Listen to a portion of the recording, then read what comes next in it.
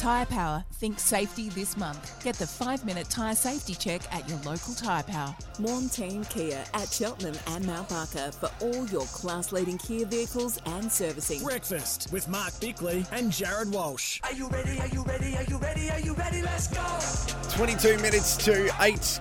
Good morning, Adelaide. The 17th of October. We are heading for 22 degrees today. Sam Jacobs not too far away on the mark. Very soon, Mark Bickley, as we are in Studio Lumo, powered by Lumo Energy SA. A big day on SEN SA. The run home with Kimbo and the Rooch a little bit later on, followed by Sports Day SA with Blighty and Wills. And you can, of course, listen to all of those shows via the SEN SA app. Mark Bickley, let's talk trades. And I have something to introduce our next guest with. Mm-hmm. How do you respond to this comment, Mark Bickley? Asava Ratugolea is more important to the successes of Port Adelaide next year than Ollie Wines. Yeah, well, there's I'm not sure there's a whole lot of truth in that, but there's also also things like legacy and the way you treat your players, and I'm not sure that, you know, like getting rid of someone like Ollie Wines to facilitate a punt, which is Asava Ratugolea, which is what I'm assuming that person's talking about. I think you want a bit more than just Asava.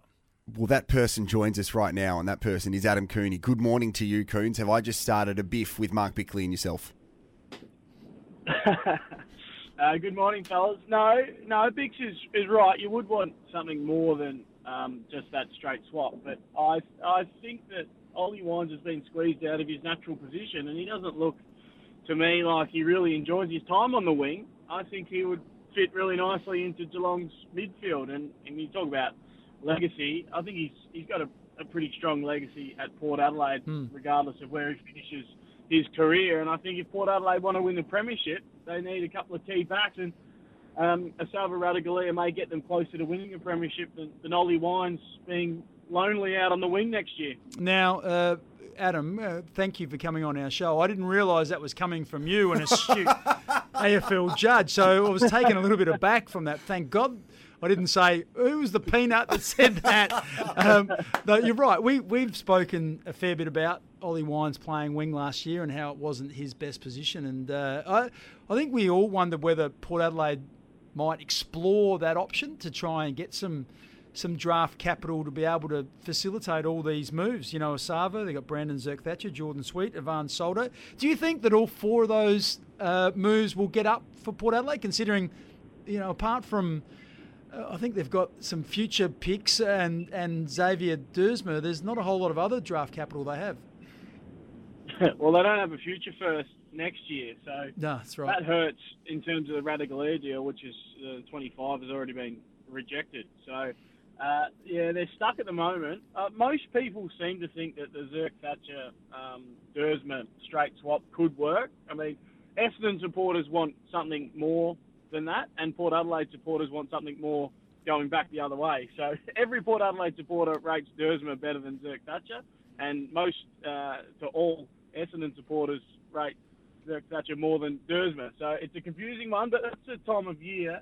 We do hypothetical trades, and I do a mega trade every day, which has become really stressful and bad for my mental health. So I'm glad that this trade period is nearly over, because as soon as you throw up a player's name, inevitably the supporters from that club argue that he's worth way more than the trade that you're actually dealing with another club. Then the other club says the exact same thing, and then everyone starts fighting on my Twitter feed, and it's just an upsetting time of year. You're in the trenches. You're copping shrapnel from both directions, Kearns. I sort of got a little bit of that last night. I suggested last night that maybe Collingwood paid a real premium for Lachie Schultz playing a first-round draft pick next year and a sort of mid-second round this year, and copped a fair bit of flack from Collingwood. So I feel your pain, mate. Now, what about the mega trade for today? Which direction might that be heading? Well, unfortunately, we're just about out of mega names. So the mega trade could become a minor trade over the last couple of days of the period, because all the big names are left. I've traded out the number one pick to West Coast to about 8 or 9 different clubs over the last 2 weeks. So we've done that one to death. And I think Harley Reid said he was actually pretty keen to go to the West Coast Eagles, so I might stop trying to trade him out of the club. But Jack Billings has got to get done. There's a few other deals. Marby or Charles still on the table. We believe that Orazio Fantasia's into his fourth day of his medical at the Giants, so we'll see how that goes when he finishes up. He's like the Bionic Man. They've got to rebuild him.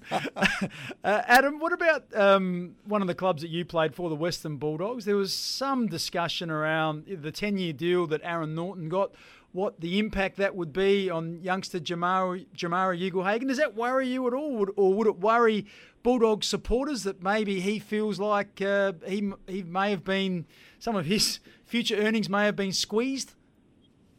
I don't think it's going to affect his future earnings, because he could probably get a bumper deal 10 years plus at another club, earning more than what the Western Bulldogs could offer him now that they've signed Aaron Norton to that longer deal. It does worry me that they're going to have to pay him north of $900 to $1 million over the next 6 or 7 years. And also Tim English, the All-Australian ruckman, he's out of contract as a free agent next year, and he's going to be putting his hand out and saying, well, if these guys are getting these long-term deals, I want one as well. So I fear that they may have to lose Tim English.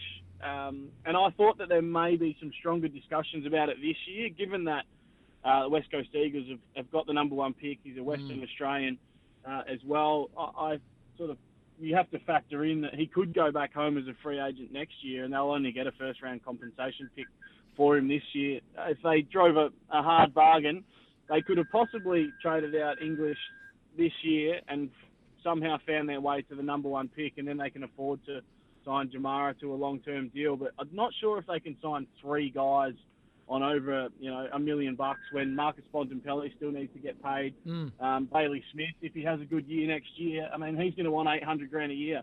And then you've got Libba, who needs to be paid well next year as well. Sounds like you're trying to execute the perfect reverse parallel park at the moment with your census. So we'll let you go, mate. We appreciate your time. Thanks, guys. Cheers. Thanks, Adam. Interesting to hear Nathan Buckley talking about that number one pick as well. Mark Bickley, let's hear what he had to say.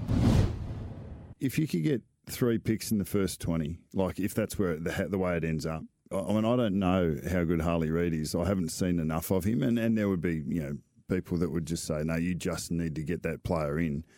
But if you could spread the risk and or the upside, for a side that is in a regeneration phase like West Coast, I think I'd be looking at the best deal that you could get. If you got 3 picks, between 8 and, or if you could get a 3 and then a 15 and an 18, I just can't see why you wouldn't do that. Yeah, look, we had this discussion last week around North Melbourne. Were talking about giving up 3 picks inside 20. I think you'd want something in the top 5 and something in the top 10. I reckon the strike rate of players in the top 10 is fairly high these days. Not many misses in the top 10. So, and you just feel like 2 players is better than 1, quite simply. And particularly when you're right down the bottom and you've got a talent deficit. If you can, and the West Coast Eagles did this last year where they traded out their very first pick to get a number of picks. And that worked out pretty well. They went with the local product. There's a local product again in the top 5 as well. I reckon they'd be pretty keen on. So, yep.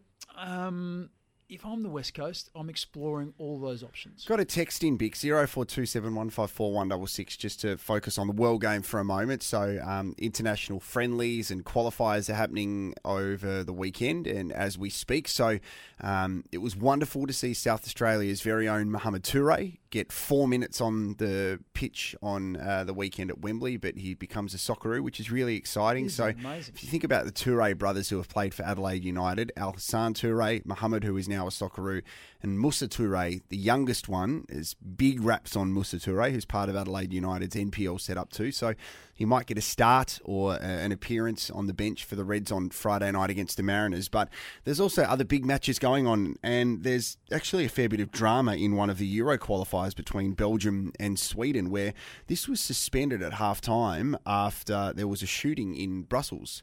So about 5 kilometres away from the venue, Belgium has raised its terror alert to the highest level. A man in a video on social media claimed that he was the assailant and that he was from the Islamic State group. And following this, the Swedish players told UEFA they did not want to play the second half. The Belgians agreed. Fans stayed inside the stadium. So, as I mentioned, this match was being played around 5k away from the shooting, and the teams were tied 1-1 at half-time, which is what a scary set of circumstances for the players, but for the fans too, who are inside that venue where something's happening so close. Well, the other thing as well is trying to communicate the information without creating absolute panic. You know, we've seen before where panic sets in and people try and get out any way they can, and they, people fall over and they get trampled and all those sort of things. So I'm sure people would have been getting information on their phone about what is happening, about something's going on, and then trying to make sure that they're given the correct information and some direction about what to do to stay safe. That would have been a really scary period, I reckon, if you were in that crowd. Definitely. It is 11 minutes to 8 on SEN SA Breakfast. On the Mark is next.